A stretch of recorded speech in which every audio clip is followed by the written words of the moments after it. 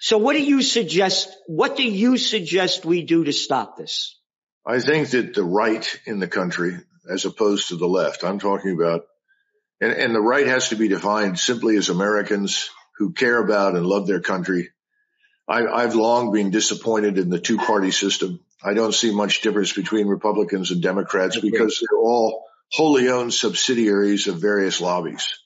And as wholly owned subsidiaries of various lobbies. Perfectly said. Go on, I'm sorry. And as a result, we no longer have people in Washington representing the interests of the American people. And I felt strongly that we should have a new party completely. And I think we would attract large numbers of Democrats as well as Republicans into it if we made clear what we want to do with this party, what the platform would be.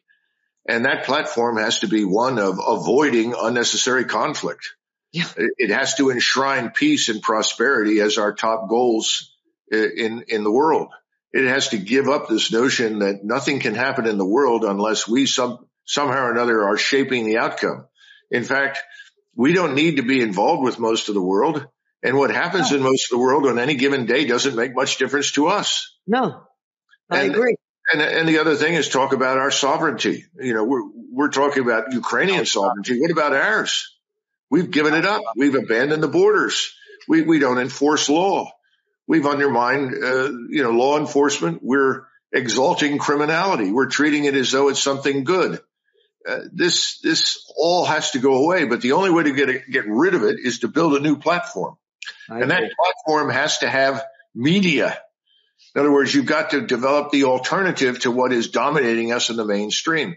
Call it a free speech platform or a confederation of platforms, whatever you want. I don't see anybody on the right with any money stepping forward to do anything. I know. That's what I was saying.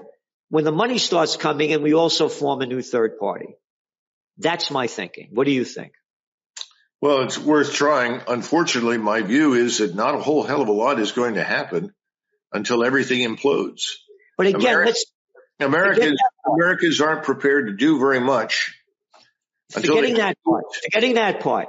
Suppose we had the money behind us and the power behind us to get RFK Jr. and Judge Napolitano to run. What do you think their opportunity, the chances of, if we had the money behind us, for them to win? Without the collapse financially and economically, no chance. You don't think they could defeat them? No.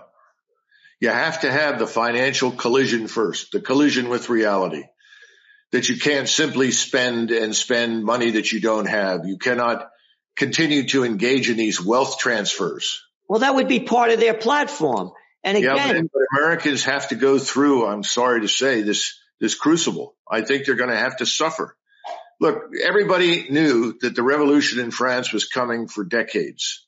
Nothing happened for decades until the people of Paris in 1789 could not afford to buy bread. That's what triggered change. And unfortunately, until people are miserable, until they're uncomfortable, till they can't heat their homes, till they can't drive their cars, they can't pay for gasoline. And look, we're on that path. You know that, Gerald. We're on this path. Yeah. When that happens, then there will be an appetite for people to come in who are not part of the status quo and make profound change. But we're not there yet. They've been bringing and letting all these people come in because the bigs that control everything, all they want is cheap labor. Well, I think LBJ said, I may be wrong and it may have been somebody else, but I think LBJ said, if I cannot find enough people in this country to vote Democratic, I'll import them. Yeah. And I really think that's been the message for. And that's what they're doing now.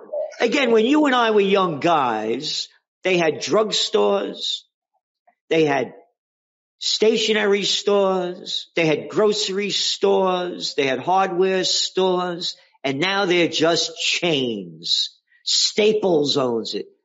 Home Depot owns it. Lowe's owns it. Kroger owns it. And all Walmart owns it. All we want is cheap labor. Amazon owns it. And to me, that's why they don't care. Let them come in. We need the cheap labor. Well, we've not paid attention for a long time, and we're about to reap the whirlwind. Yeah. And I'm afraid that reaping the whirlwind is an unavoidable necessity if we're to rescue this country.